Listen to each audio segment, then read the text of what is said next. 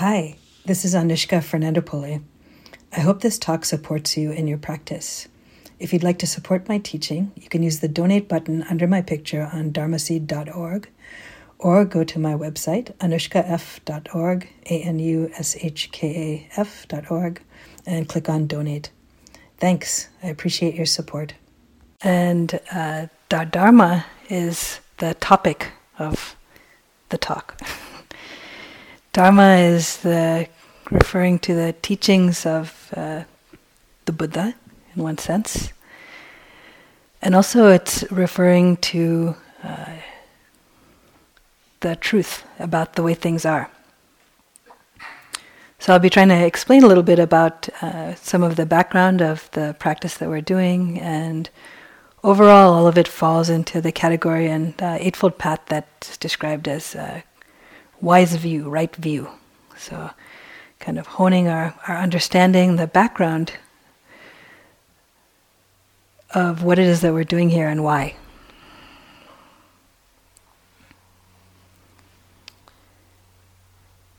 So Dharma is actually something very natural in some ways. You could say it's nature itself. It's something that can be observed by all of us in our experience.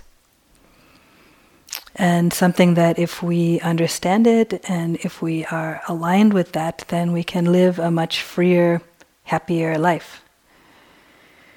If we live out of alignment with that, if we don't understand that, then there is often a lot of stress and friction and difficulty that we have.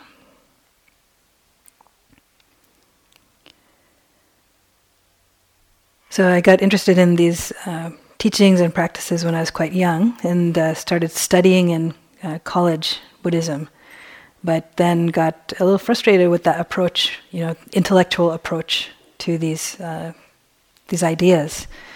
And I realized, I want to actually know this in a different way. And I was right. There's actually different ways of knowing things. Pascal alluded to this in the beginning.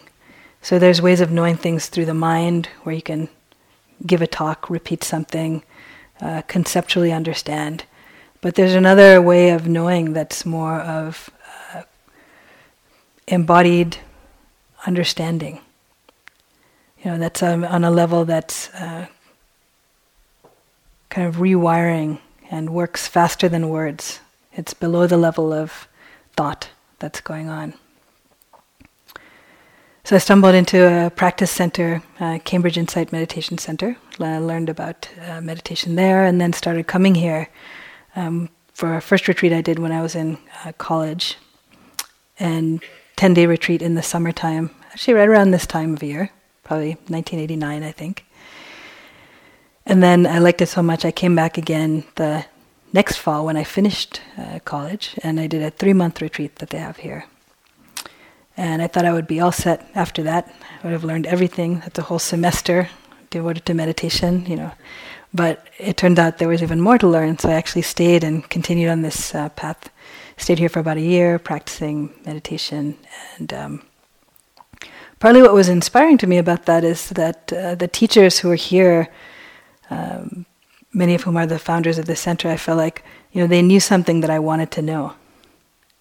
They knew something that I wanted to know, and their knowing was a different quality of knowing than the reading of books or than the professors of Buddhism who I had encountered.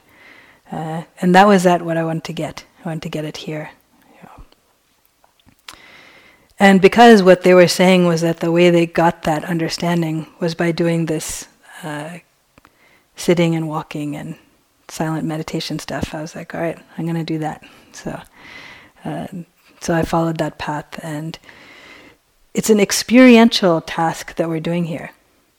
So here I'm using words to talk to you, but actually what we're learning through the practice, what we're learning in all of the meditation is an experiential understanding that's deeper than the level of words.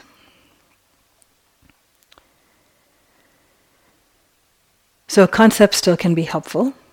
So one of the ideas in the Buddhist psychology is that what we usually think about as our life is made up of 6 different experiences that arise in rapid succession. So everything in your life can be categorized in some way as consciousness meeting an object through one of your sense doors. And the sense doors are 6 in this model. So the 5 that you learned in kindergarten, so seeing, smelling, tasting, touching, hearing. And then the 6th sense door is the mind.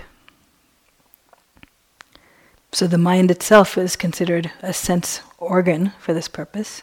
And just as the eye receives sights, the ear receives sounds, nose will take in smells when there's consciousness present, and so on, the mind receives impressions of thoughts, images, memories. But all of these are actually just part of the passing show of experience. So same as there's a sight, and then there's a sound, and there's a body sensation, there's a thought also. And that is, like each of these different sense experiences, something that changes. There is no permanency in any of these sense doors. There's a flow of experience that shifts and changes kaleidoscopically. And you could say that it all is just unfolding. It's all just happening. And that's what we call our life. So in our training in meditation, we're developing the ability to see what's actually true. So, I said this stuff just now, and you can check it out yourself. And this practices that we're doing are tools that you can use to actually see if this is true. So I said that nothing stays in any of the sense experiences. Is that true? You can see. Is there a thought that lasts forever, for a long time? Is there body experience that lasts in the exact same way forever? Is there a sound that lasts forever? Check it out and see. So what we're starting to do here is, in the first step, is actually to collect the attention. Collect and steady the attention of the mind. So why can't we see these things if they're actually true? Partly it's because we're not really paying attention. And we actually don't have the capacity to pay attention because we're vastly distracted by so many different things. So we start out in this practice, we're using the breath, the body, sound, something as kind of an anchor for our attention. And through bringing the attention back again and again, we develop the capacity to be collected, right? To be concentrated. And when we apply that with awareness, with mindfulness to what's happening in the moment, then we can start to see some of these things clearly, much more clearly for ourselves.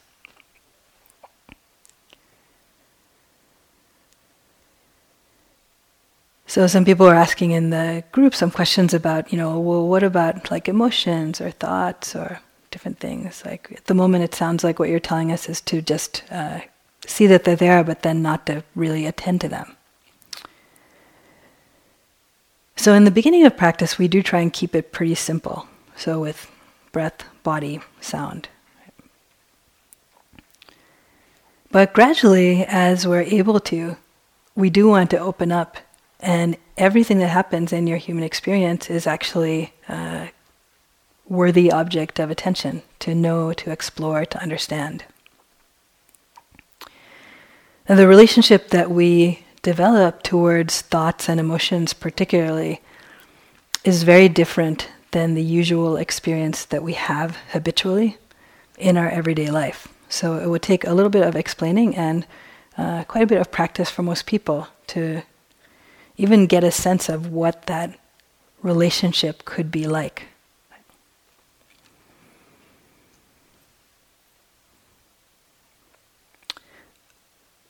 So one of the things that we're trying to understand is like, well, what is true about ourselves, about our lives, about what is actually happening in this moment? So the instructions are pretty simple in the beginning here, to connect with the experience of breathing, and then notice when something else is happening, thinking, sound, right? Coming back. But it's not that easy to do, is it? Like there's all kinds of things that seem to be thwarting your ability to do this. Now, actually, all of these are also possible objects for investigation. So everything that seems to be thwarting is also fair game, you could say.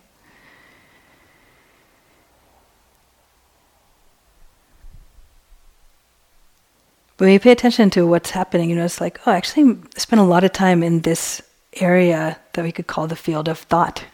Has anyone noticed that today? Spent a lot of time thinking about stuff, remembering stuff, planning stuff, fantasizing about stuff, right? Figuring out stuff. So it's really interesting even just to notice that, like how much time we spend in this field of the mind. And it's not actually that thinking is bad or a problem, or it can be very useful in its place, but the question is, like, what is our relationship to thinking? Do we even know that we are thinking when we are thinking?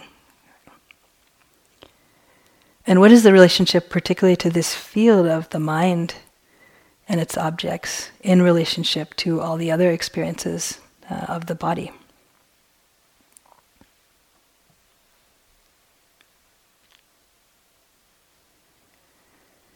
So, for example, thought may have been one of the things that is coming up for you. Another one may have been some experience of physical discomfort in the body, colloquially known as pain. So probably if you sit here for some length of time, the body will become uncomfortable. Even if you started out in a position that seemed pretty comfortable and you thought, like, okay, this is a good posture, it's going to be good this time, right? It starts out like that, and then eventually something happens, an itch or some tension or pressure somewhere, something like that. So actually this too can be something that we can bring attention to, and is part of this exploration of understanding this mind-body system. So in this practice, what we want to do is bring our attention to that experience of pain, you could say. But we're hoping to be able to see that very clearly just as it is. So I usually say something will happen and there'll be a twinging happen. And then a thought will occur, like, oh, my foot hurts. And then maybe, I should move my foot.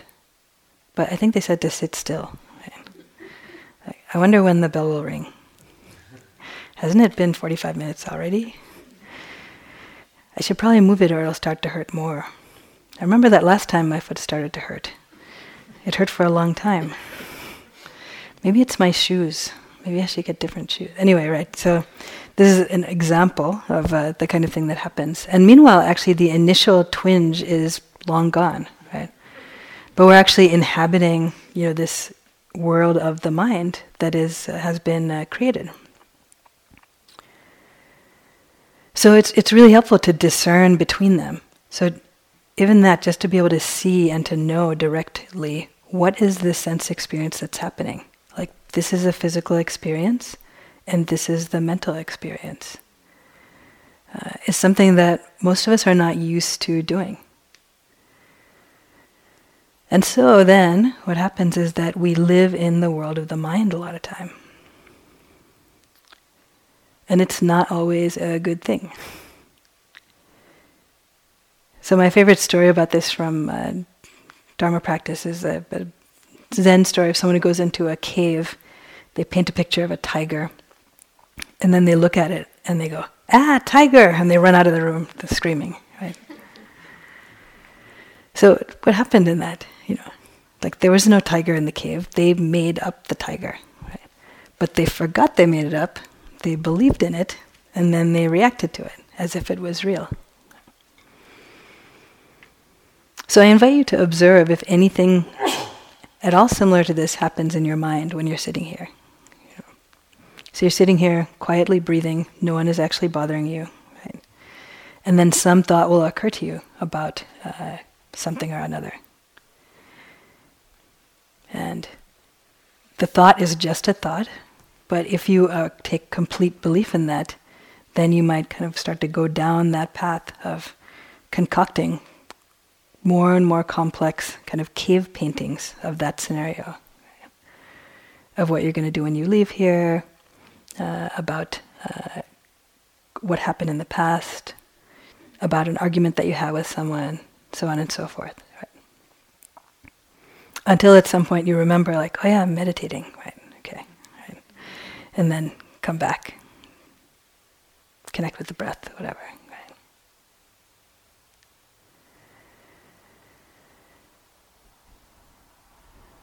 So what we're doing here is observing these tendencies of mind, because it's not just happening here.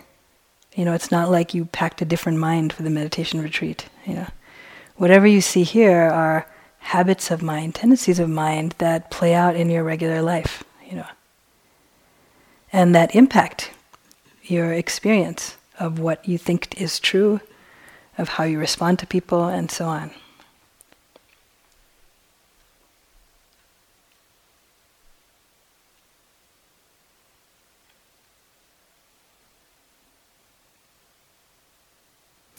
So you also notice, as you start to pay attention in this realm of thought, that a significant number of these thoughts, maybe even we could say most of these thoughts, there is some relationship to a story of me in it. So there's thoughts about what's happening to me, what other people think of me, how this past event impacted me, what I might do in the future. Right? So notice that the star of the show of all of your thoughts, significant amount of your thoughts, is actually you, yourself. Right? And it's helpful to notice also what that does to our system, sort of how that plays out differently. Meaning that there could be some time in which there's just the flow of experience, of breath, of sound, of different things happening. And then there starts to be concocted a story, the thoughts of me. And it could even be like, I'm doing this well or I'm doing this badly. So that's an immediate story of me. Seems related to meditation. It seems on track because it's about retreat or something. Right? But actually we're still in the realm of thought. We have connected and completely sort of started a mural about me as the meditator, doing well or doing badly. And then we start believing in that story and creating and so on and so forth. So the reason that we use this labeling technique, thinking, planning, so on, is not because we're trying to kind of whack-a-mole on the thoughts and get rid of them, but it's actually to help us have some awareness of thinking as a process that arises on its own, and something that arises as part of the mind-body system, and to give us some opportunity to see how this plays out, for better or for worse, in our experience. To see how much of our thoughts are actually true, helpful, useful, and to see to what extent they're actually taking us into some imaginary world, which we spend a lot of time in. So also when there are thoughts, there are often related emotions that might arise. And also in the group, some people are asking about emotions, like, well, you haven't said anything about them, but how do you deal with them in the meditation? And emotions also are part of the human experience. So we'll talk as we go through the next day and a half more technically about how to do that. But basically, we can also bring our awareness to the experience of an emotion, whatever that emotion is. So it could be sadness, it could be excitement, it could be anger, something like that. It could be even tendencies of mind that seem otherwise like obstacles, like a restlessness of mind, for example. So we can actually bring our awareness to that experience and get to know it. So get to know it directly.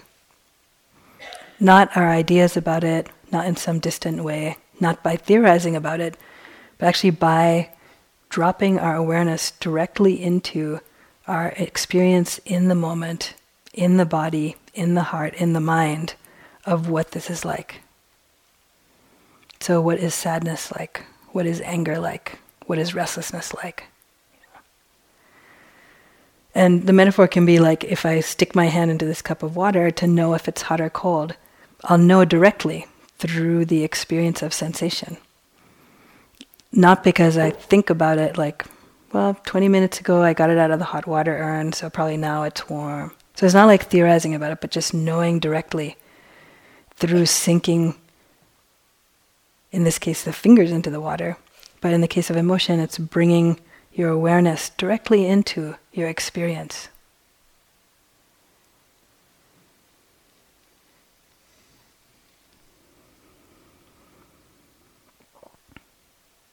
And it's not always easy. So, this practice is called insight meditation, and one of the jokes about it is that you gain a lot of insight, especially in the beginning of practice, but a lot of it is bad news. Because basically a lot of stuff that you have been avoiding or otherwise distracting yourself from seeing, suddenly you have to sit here in this hall with like no headphones and no TVs and no ability to check cell phones and no one talking to you, and it starts to unfold. It starts to unfold in some way that can be challenging. The good, the bad, and the ugly. Right? So beautiful, interesting things can appear, and so can challenging things. Aspects of the physical body, aspects of the mind, memories, emotions, everything. So here's where, meditation is actually a very courageous activity.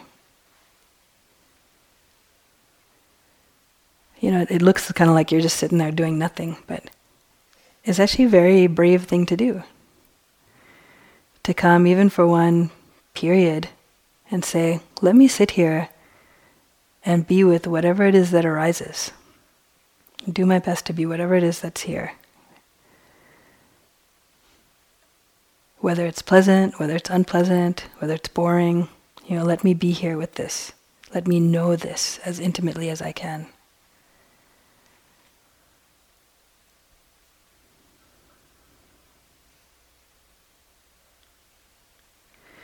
So the purpose of knowing experience, knowing all of this as closely as we can, is actually not just so we can have a fuller, richer life, although that is a part of what will happen.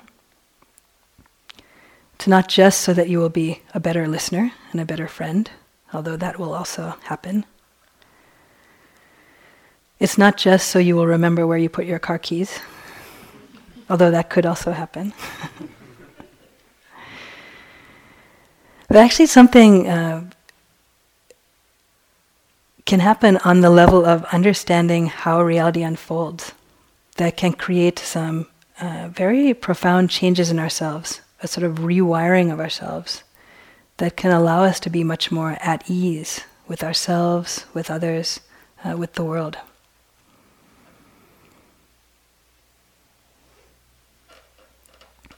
So one of the Buddha's descriptions about what we can discover from paying attention to what happens in this world of changing experience is something that he called the 3 characteristics of existence.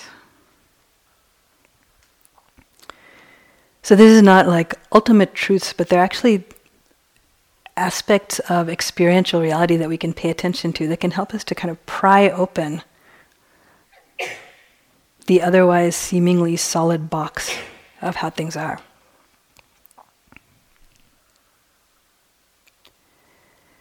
So the first one is about noticing the flow of change.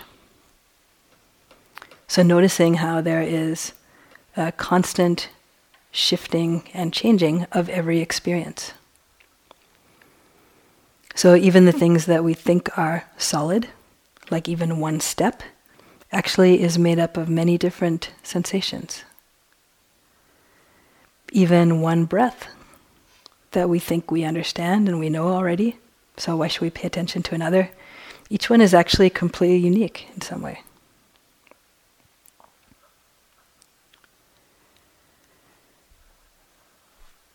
So what we're shifting also is our attitude about this. Because if you pay attention to how you are in your regular life, there's so many things that we take for granted usually. And you see this here too. So like, oh, I know what oatmeal tastes like. I don't need to taste that. Or I tasted the first bite. I don't need to taste the second bite. Right? So see how often that is an attitude that we have towards experience, towards life. And we have that even towards people that we know, right? Our loved ones. Like, I know what you're going to say. I know what you're going to do. I know who you are.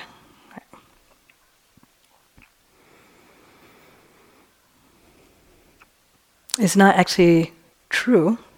And it is also a very, like, static and kind of asleep way to live. We notice this most when people are acting this way towards us. Then it's more apparent, you know. When someone is acting towards us like they already know what we're going to say, what we're going to do, like they don't really need to pay attention to us.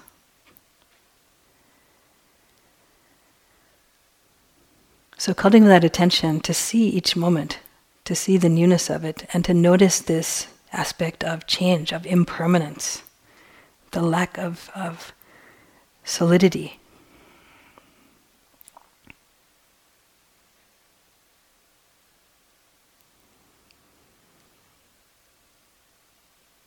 So then corollary to the impermanence is that this lack of solidity means that nothing is any one thing. So I'll give you an example of this table here.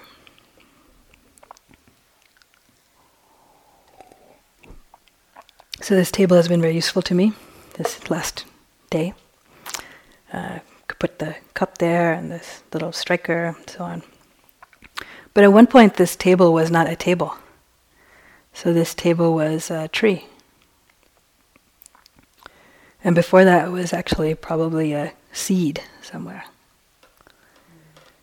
And then different conditions came together, water, sunlight, grew from a seed into a sapling, into a big tree. Then for a while it was a tree, maybe inhabited by birds and squirrels and so on. At some point someone came and cut it down. We went to the lumber yard. It was made into some planks. So then that was the form it was in. A little later it's taken to a woodworking place or a factory and it's made into this little table or stool. Then someone from IMS went out and purchased it, thought it was a good looking stool, table, good height. So then here it's been serving for maybe a couple of years in that capacity. So temporarily we can say, yes, this is the table, this is a stool, and it's serving its purpose. But if we continue projecting this biography of this table, already there's some nicks in it like this, some cuts, and after a while they probably will decide it's not looking so good, or it starts to wobble more than it already is. It's a little wobbly already, right? So then it will maybe be moved to the basement, then after a while it will fall apart, and then it'll get tossed out. It'll end up in some junk heap. Rain will come on top of it. It will start to disintegrate, turn into pulp, and then return back to the earth. So that's a little story of the table here. So at the moment it's a table, but actually it's part of a process. It's part of a long process of life, and it could have started even earlier, and we could continue even further. And each of these points in the process, it's being used in a different way. Living beings have a different relationship to it. Now you could actually tell this same story with anything in this room. So you could go at the walls, you could go at this plant, you could go at the zafus, and go back in time. It's all in separate places, separate states. Now temporarily it's here. Even the configuration of ourselves in this retreat is a temporary arising. So about 100 people here, we all came from different places, come together here for a moment, and then here for a little while, and then scattered again.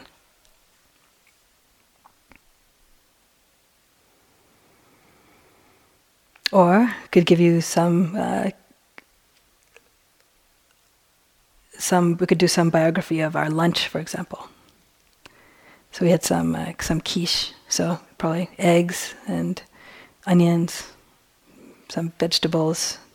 They were all separate through interaction with some people here who cut them up, got mixed together, got baked. For a moment, that was quiche. But it was not very long that it was quiche, right? So it got sliced up and then taken in by each of us. And now the quiche is still here in the room, right? In some form, providing energy for all of us to sit here, listen, right? Some of the quiche maybe is already processed through. It's gone to the toilets, right? Becoming part of the sewer system, going back to the earth. Right? So we don't often think about things like this, but it's true. Everything is in constant motion and movement. The most important aspect of this to attend to, particularly, is actually that which we call ourselves. So this kind of biography physically is true of this table. It's actually also completely true of our own physical body. So all the cells in our body have changed since time of our birth. The water that we drink, goes through us, creates our blood and our different fluids in our body. I've been told that it takes 7 days to replenish the supply of liquids in the body. And all of us are 3/4 liquid, which is actually the same percentage as the planet. So I came from California, but I've actually been in New England now for 7 days, so now I'm sort of made of the same water. Right? Become completely changed. 3/4 of me is now New England water, right?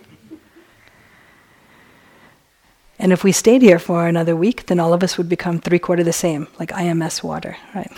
In that way. Yeah.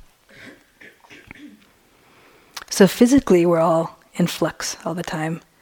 And then when you pay attention, actually mentally, it's even more ephemeral.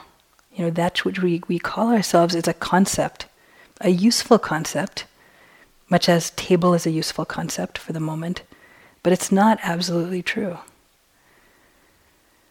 So there's actually no particular thought, no particular emotion that you can find permanency in.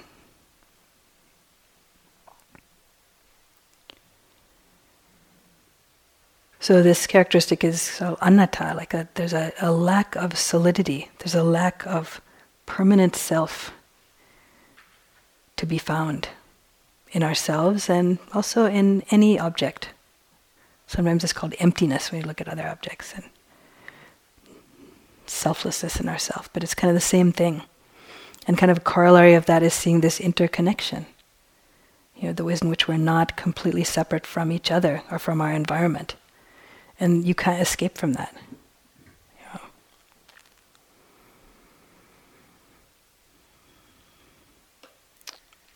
And then this final one is actually about dukkha, so the truth of the unsatisfactoriness, the unreliability of phenomenon in experiential life. So if I've made my case well here, then because everything is impermanent, there's no permanent place to rest. There's no permanent refuge to be taken in objects or even in that which we call ourself. And our strategy for happiness usually results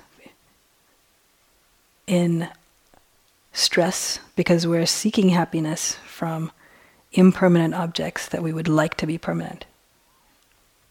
So we're disappointed when things are not permanent. We're disappointed when things do not act according to our wishes,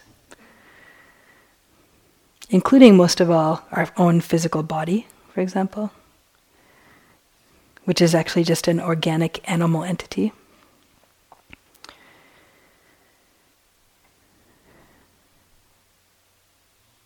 It seems a little bit under control, like you can get haircuts and things like that, but even as you get a haircut, it already is growing out in some way, right? That's maybe displeasing to you, right? The aches and pains of the body are inevitable.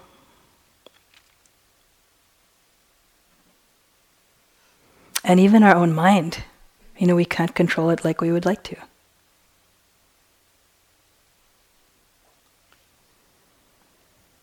So there is this strain, this stress, this unsatisfactoriness, this unreliability that we find in our usual relationship to experience when we seek permanent happiness, permanent stability, permanent refuge in anything in experience.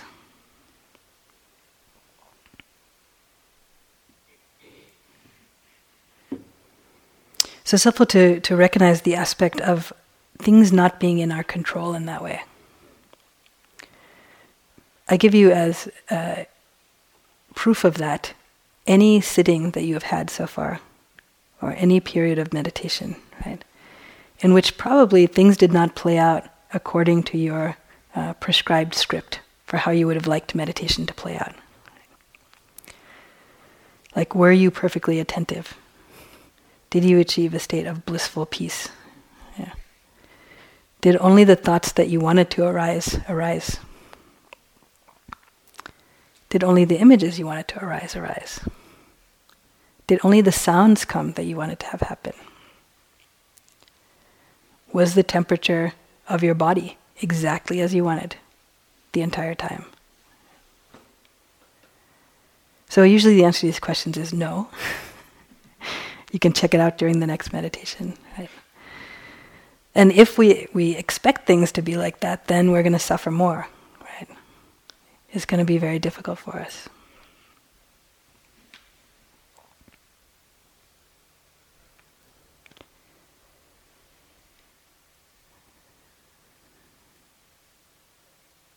So our exploration is actually seeing into the nature of what's true about our lives, about experience. So in some ways you're both the lab animal and the scientist. You're like the lab animal and the scientist all together. Right? And whatever it is that we're discovering about ourselves in terms of this process flow is actually true for all living beings. There's a universality that's possible to understand from our seeing the way things are.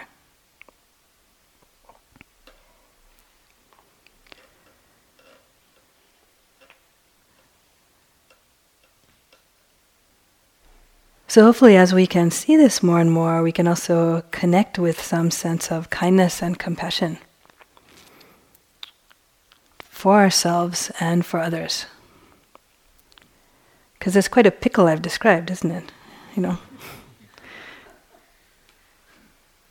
All of this stuff flowing through and being dependent on everything and not being in control of stuff. And we kind of know it, but we kind of don't, So given that that's the case, we can try to hold ourselves with kindness and then also try to hold others with kindness also. In fact, it's kind of the only response that makes sense.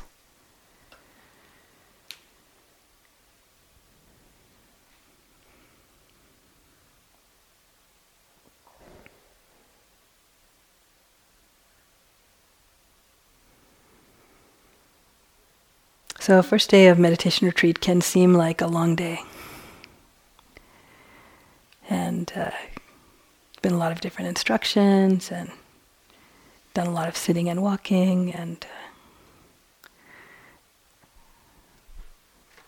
sometimes you have doubt about what you're doing here, why you chose to come, are you actually learning anything? Right? So among the things that it's helpful to notice too in the realm of thought, I'll particularly highlight that one as something that it's helpful to note. Using this noting, like thinking, planning, and so on. So doubt is one of the insidious ones that pulls us off of our exploration. So this is not meant to be sort of a culty thing, like you cannot doubt, you must follow, right? But you could just reflect for yourself. You decided to come and give it a try here, right? For the weekend, check it out. So since you decided to do that already, you might as well actually do it while you're here. And then you could decide if you want on Monday that it was all bogus and you're never doing that again, right? But I'll say the mind that starts to, think about things and wonder what should I have done differently, or wonder if this technique is good, or maybe I should have gone with different teachers. These ones don't seem quite as deep and profound as these other ones, or they're not wearing the right spiritual clothes. They're like, So notice that, that kind of realm of thought, whether or not it's true, is like something that pulls you out of the direct experience of practice, in which you could actually see whether it is true or not that this is useful. So the metaphor that uses this practice is so experiential, so it's like eating a meal in some way. You're actually going through the direct experience of it, and through eating the meal, then is it nourishing, right? What does it taste like? Is this beneficial? And if you sit there roiling in your doubt, it's kind of like the food is in front of you, but you spend your time looking at the menu, right? And analyzing the menu. You never actually get to actually eating the meal. So thinking about it, I don't think that one's so good. There's probably not enough salt in that, or that's probably not too cool. It's right there. Like you could actually eat it and see, like taste it, try it. Then if you decide you never want to order that again, from your own experience. Right? So this doubt is actually one of the ones that plagued the Buddha also in his quest for awakening. And in this statue and many of the statues, you see him sitting here with his hand touching the ground like this. So the story is that he was sitting on the night of his enlightenment, and he had this strong desire, this strong aspiration for freedom, to be liberated. And while he was sitting there, he was assailed by the armies of Mara, sort of the armies of temptation, of fear, of doubt. And through his meditative training and practice, he was able to sit through the first bunch of armies, which were of tempting him with all the beautiful things he could have, like sex and music and experience, if he forgot about this whole meditation thing, quest. Right? But he sat steady through that. Then the next batch of armies that came through were scary armies, so terrifying visions. Armies that were like the worst, most horrific things. But he wasn't scared off his seat. He sat steady through that. And then the final army was this army of Mara, that's the army of doubt. And it actually was a very quiet voice. Who are you to be seeking this quest? Who are you to be awakened? Who do you think you are? And this moment that is captured in so many of the statues of him touching the ground was his response. So the earth itself bears witness to my right to be here, to be awakened. Right? So he touched the ground, and at that moment then, the armies were dispelled, vision of Dhamma arose in him, right? And awakening was attained.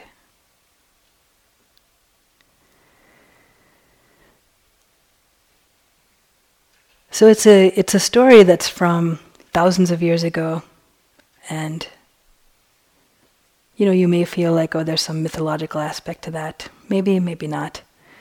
But we all actually experience this, in our lives. It's like what knocks you off your seat, What knocks you off your seat in your own quest for happiness, for awakening, for freedom? In being steady in whatever it is as your chosen activities in the world. What knocks you off your seat? What knocks you down? So here we have great opportunity to practice, under these conditions of mind-body system, quiet, good conditions for meditation, developing this kind of steadiness of mind, of heart. And you can always remember feeling the ground, even when something feels very strong, difficult. It's like, oh yeah, I too am grounded. I too am supported by the earth. I too am supported by the earth in so many different ways. The quiche, the water, the air, right? It's all there.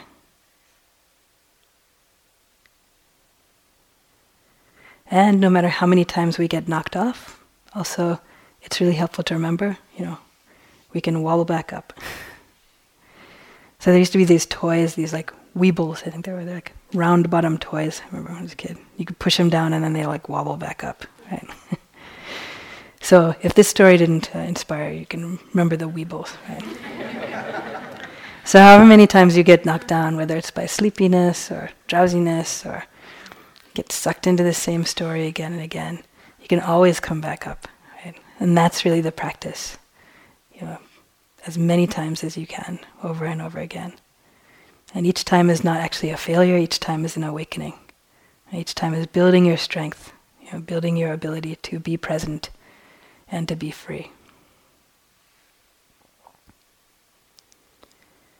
So I offer these reflections of Dhamma for you. So why don't we sit together just for a moment.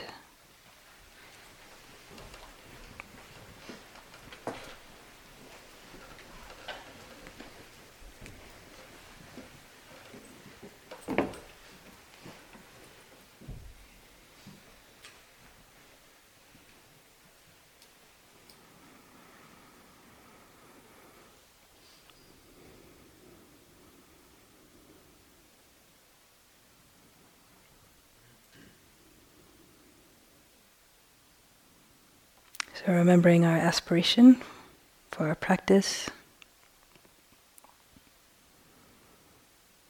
connecting with all those who that will benefit.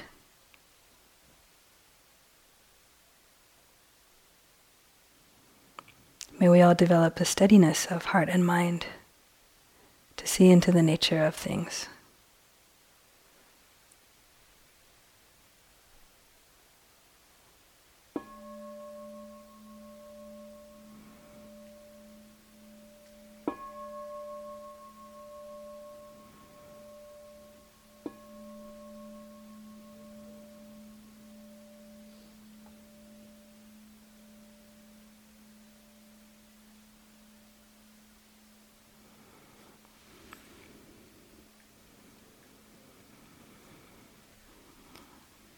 So next is time for dinner meditation. So enjoy your meal. Thank you.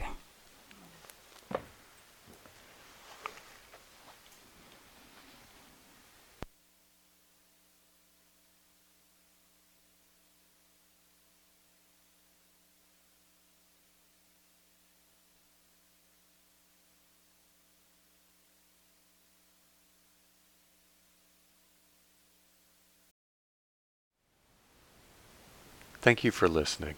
To learn how you can support the teachers and Dharma Seed, please visit dharmaseed.org/donate.